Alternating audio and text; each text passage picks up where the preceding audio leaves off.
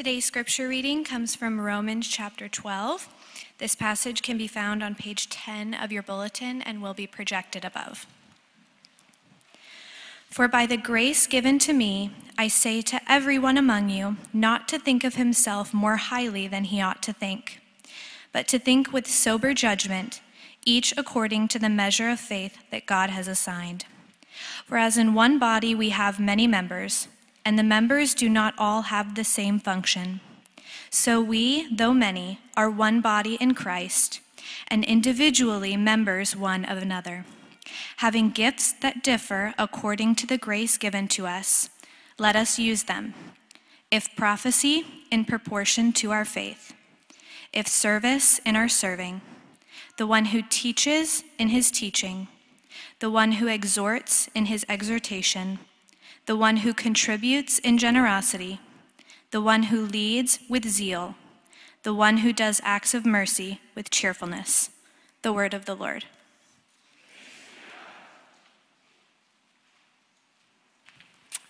Thank you, Rachel. I appreciate it. Okay, kids, if you want to grab your Trinity Kids bulletin, there's a spot on there for you to jot down 3 things that I'm going to mention I want you to listen for. The first is LeBron James. Secondly, social media. And the third is an illustration about cutting an apple. So LeBron James, social media, and cutting an apple. So with that, let me pray for us as we come to this passage together.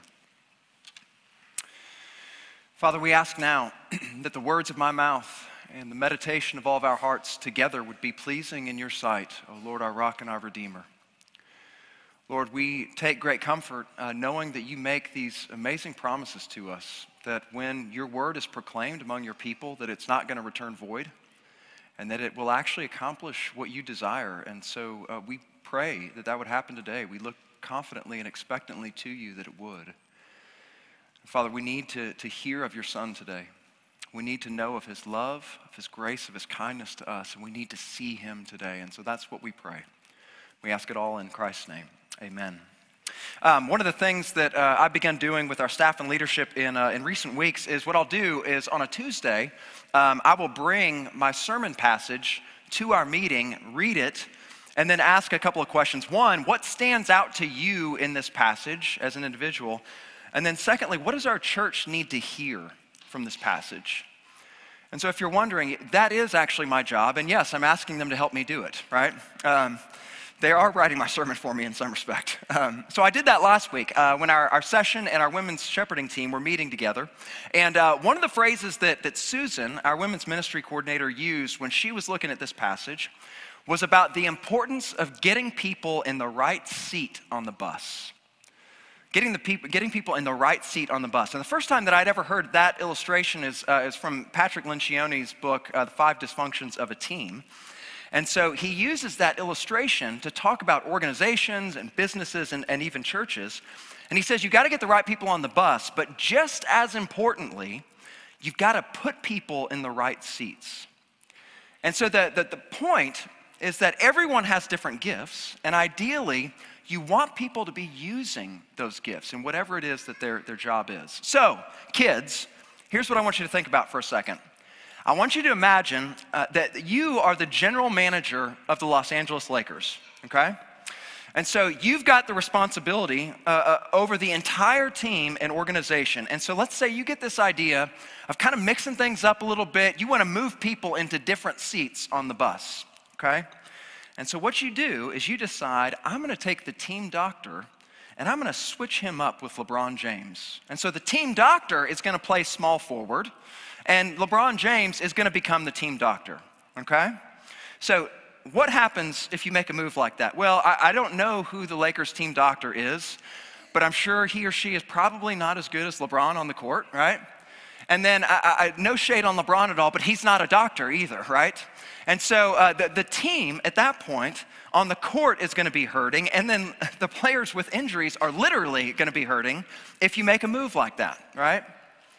And so what happens is the entire organization suffers because you don't have people using their God-given gifts. And so that's somewhat of what we have in this passage from Paul in Romans 12. What he's saying here is that God, in his grace, has given every single member of the church a particular gift or a particular set of gifts, and there's no hierarchy here. It's not as though one gift is more important than another. All are equally important for the church, and God intends for each of them to be used. Here's the problem, though. Problems can arise when we either don't recognize our gifts or we just don't use our gifts. And there are a whole lot of different ways that can happen. One that he mentions specifically in this passage, which is really interesting, is that we often think too highly of ourselves. And we might also add to that, or think too lowly of ourselves. And so that's some of what we're going to look at in this passage this afternoon. So this is the second week in our fall series that we're calling Embodying Gospel Community. And it's a series where we're looking at Romans 12 to 16. And we're asking this question of every passage as we make our way through it. How can we embody the gospel in our life together? And so here's how we'll answer it this week. We embody the gospel in our life together by humbly recognizing and using our God-given gifts for the good of the body. So by humbly recognizing and using our God-given gifts for the good of the body. So the question then we're going to ask is, how do we do that? How can we become a community that serves in this way? So we'll answer this in three ways. The first is this. It's by leaning into humility. By leaning into humility. So Paul starts with this command in verse 3, and this is really the main command of this entire section. So here's what he says.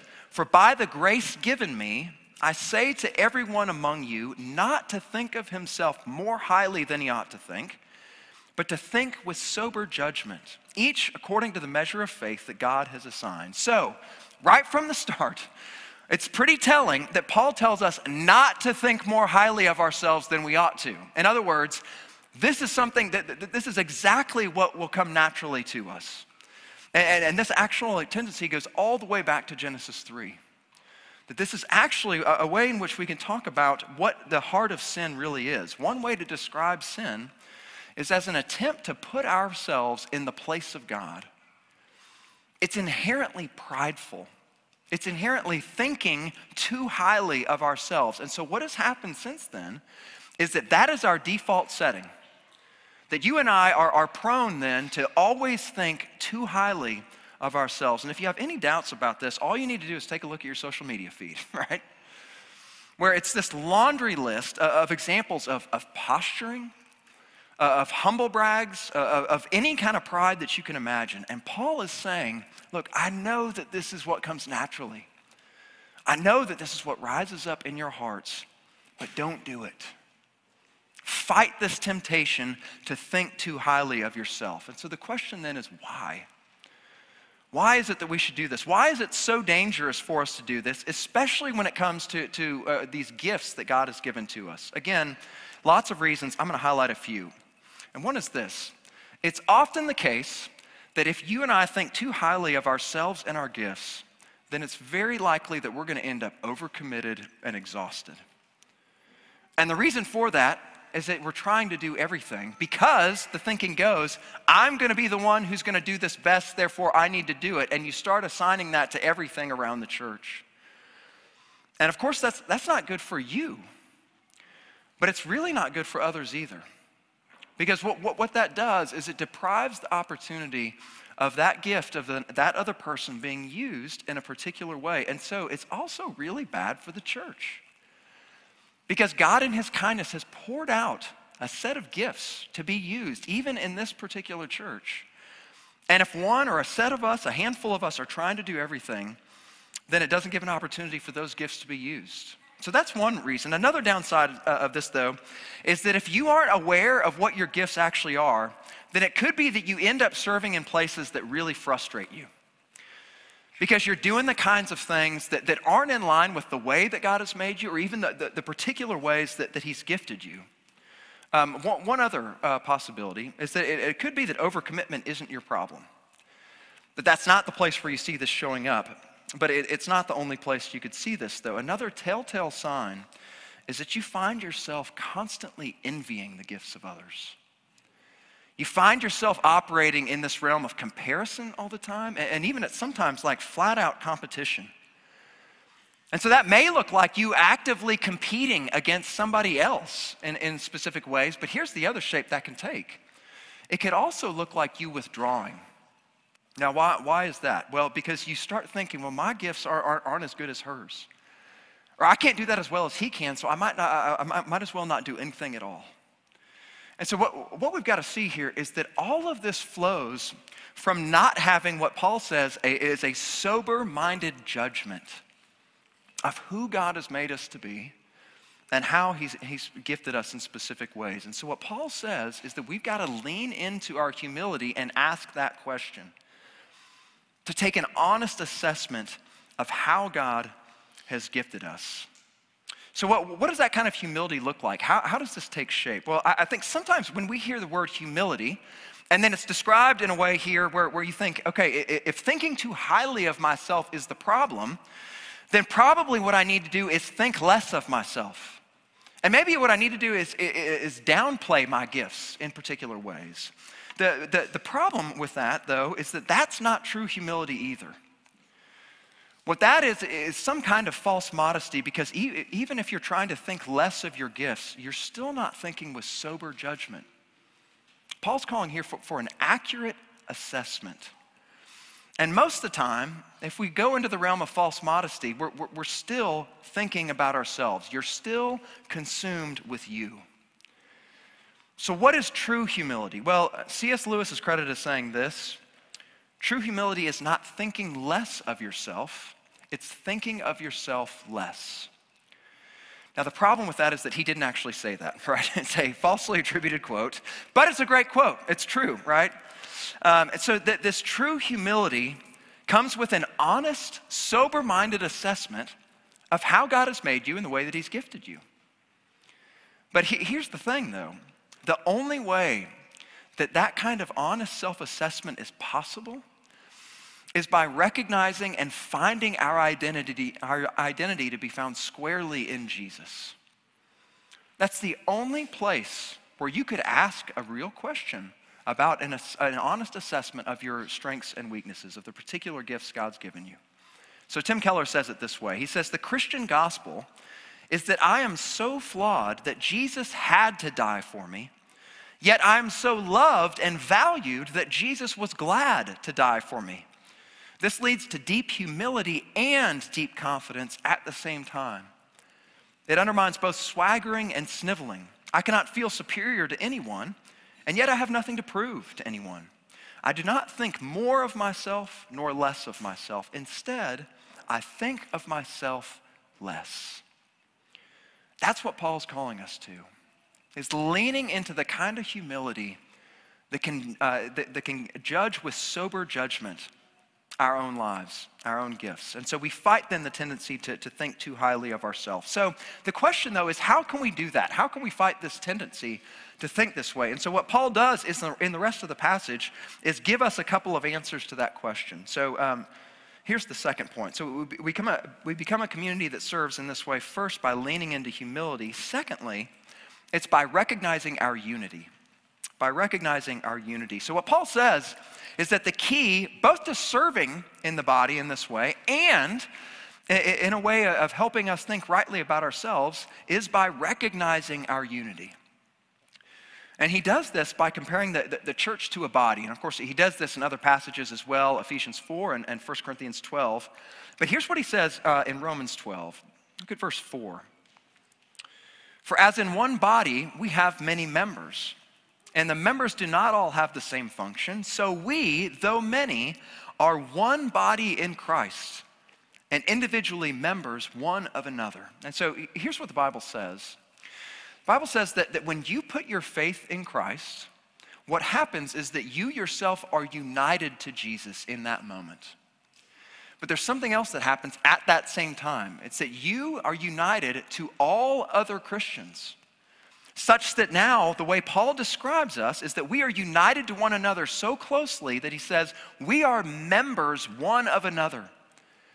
And so the Westminster Confession of Faith, which is part of our doctrinal standard as a church, has this great paragraph. I want you to look at it on the front cover of your bulletin.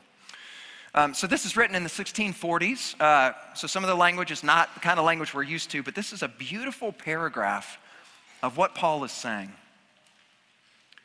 It says this: all saints that are united to Jesus Christ their head by his Spirit and by faith have fellowship with him in his graces, sufferings, death, resurrection, and glory.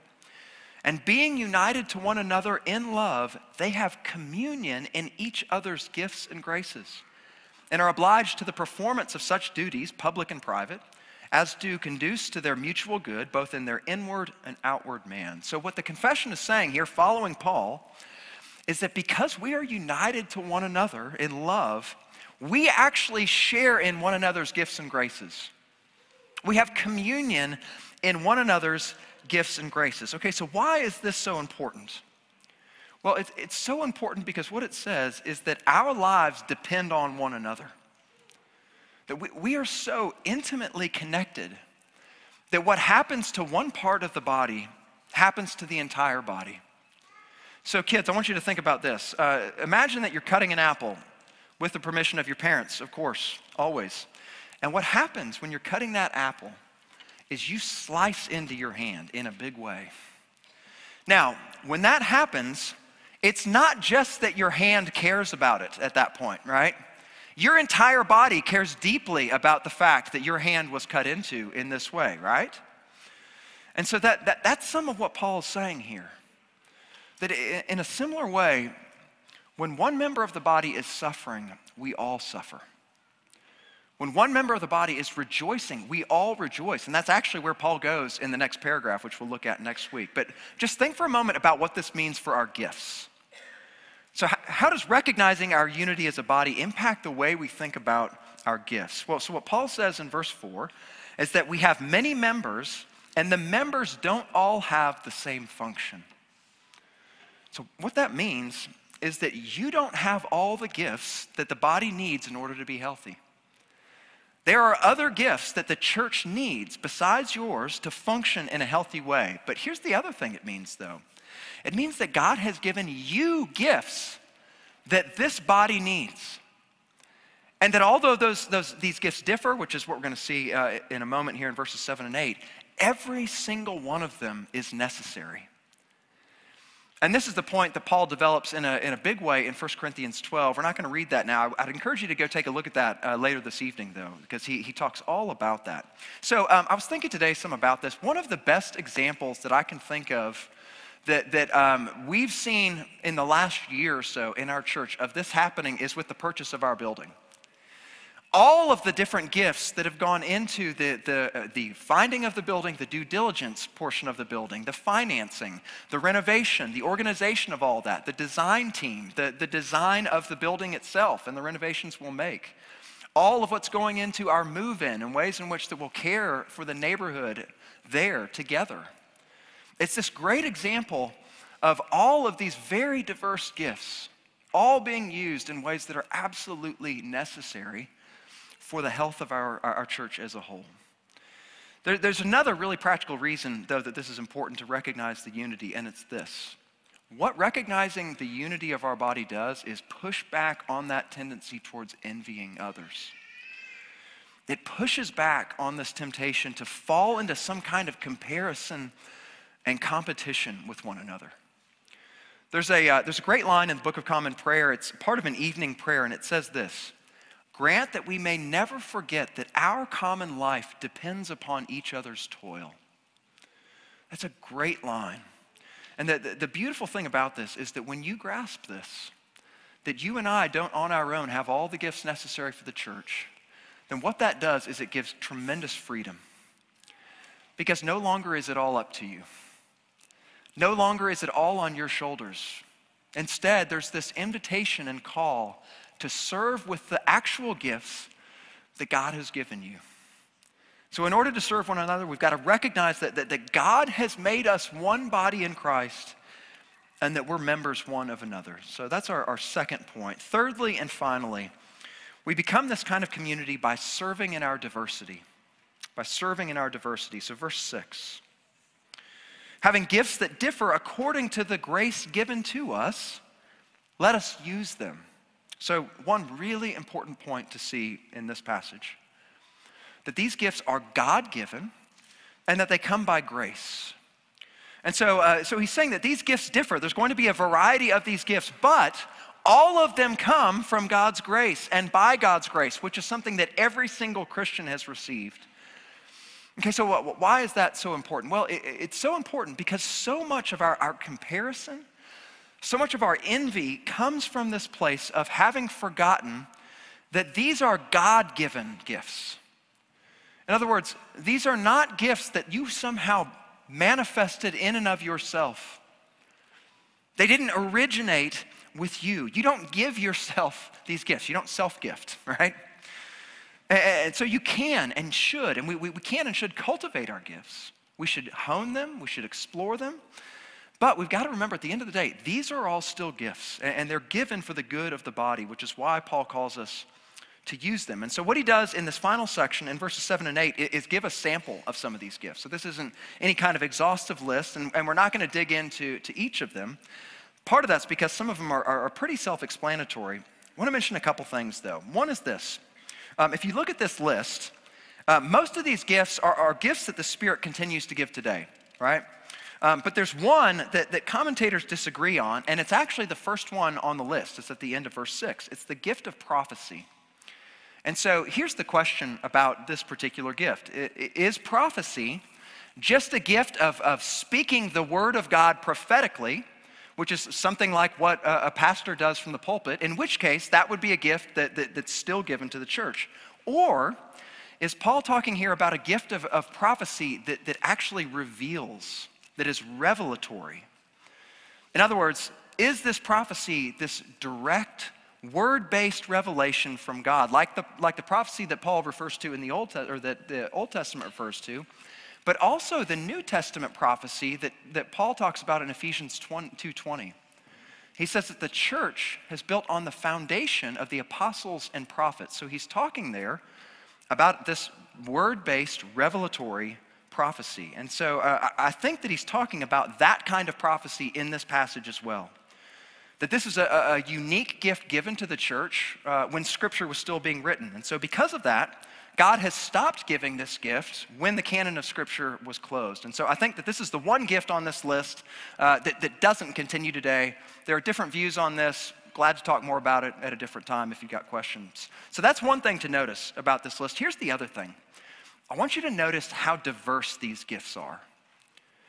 So if you notice, some of them are very public. They're the kinds of gifts that you would see used in an upfront kind of setting. And those are specifically teaching and probably certain aspects of leading as well. Others, though, are more personal, and we might even say interpersonal. This specifically in acts of mercy. And then also in the gift of exhorting, which also could be translated as encouraging. And some commentators think that this is probably something like what a counselor does. And so you think about that sort of interpersonal dynamic that's at play there. Others of these gifts are largely unseen to anybody else. This gift of serving, this gift of giving. And so I mention all of that, that the point is that all of these are gifts of God to his church. All of them are gifts from God, and all of them are essential. And so here's the obvious application. You have a gift that Trinity needs. You have been given a gift by the Lord to use in our particular body here.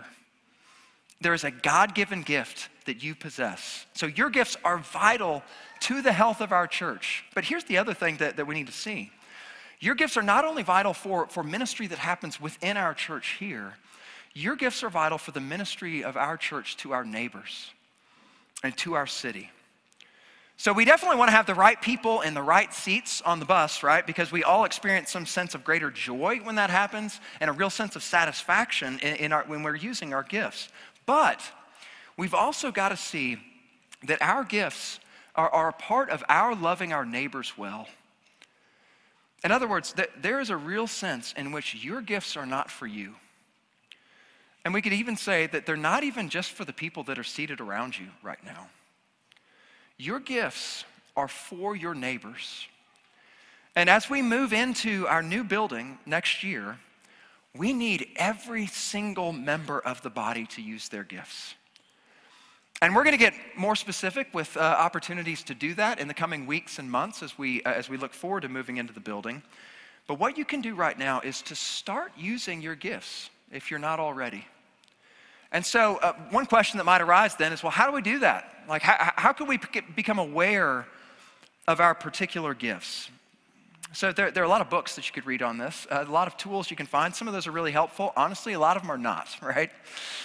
So here's what I would suggest that I think are a couple of ways that we could go about determining what our gifts are. And one is this: ask someone who knows you well. Ask someone what they see you gravitating towards, what they see you getting excited about, what they see you that brings you joy in the way in which you could serve. And this could even be something that you discuss in your community groups together. People that have known you for a while, where you could ask a question of, what do you think my gifts are? So that's one thing. Here's the other way you can go about figuring this out, and it's to jump in where there is a need right now. And so talk to Jeanette and Amy about the needs in children's ministry.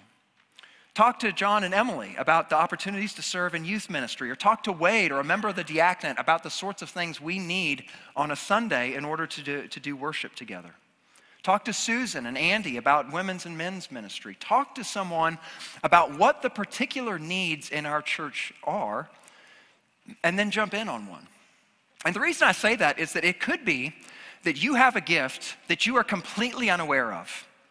It may be something that doesn't excite you or come to mind right away, and then you step in and begin doing it, and you come alive. You think like, I had no idea that I had such a heart to work with middle school students. I had no idea that I had such a sense of satisfaction and joy to be a part of setting things up and doing the behind the scenes work that nobody ever sees. You're never gonna know that unless you jump in where there's a particular need. So do that. So let me close with this. I want to circle back to something we talked about last week, because it's important as we're making our way through these 5 chapters in Romans to recognize that Paul does not give these commands in a vacuum. It can be really tempting to come and think we're just talking all about gifts here, and we might have a talk similar at like our organization or our business or something, right? Talk about gifts is really important. That's why Paul does it here. But none of that is important as the main gift. This main gift of Jesus himself, the one who has given himself for us, and the one who now has gifted us as his people. And so in all of this, the way that Paul describes it is he says, therefore, I appeal to you in light of the mercies of God. The mercy that has been shown to you in and through Christ is the central gift that's on offer to you. And so the question then for all of us is, have we embraced that gift? Have you received that gift? Let me pray for us. Father, we thank you for this great gift of your Son. We thank you that in him we have salvation. We thank you that in him we have true life. And Lord, we thank you for the way that you've called us into life together as his body. And so, Father, we pray that you would more and more enable us to recognize our own gifts that you've given and to use them here. And that, Lord, that we might see the fruit of your work among us. Not just here within our own body, though we pray that we would see that, but also that we would see fruit born in our neighborhoods, in our community, in our city more broadly.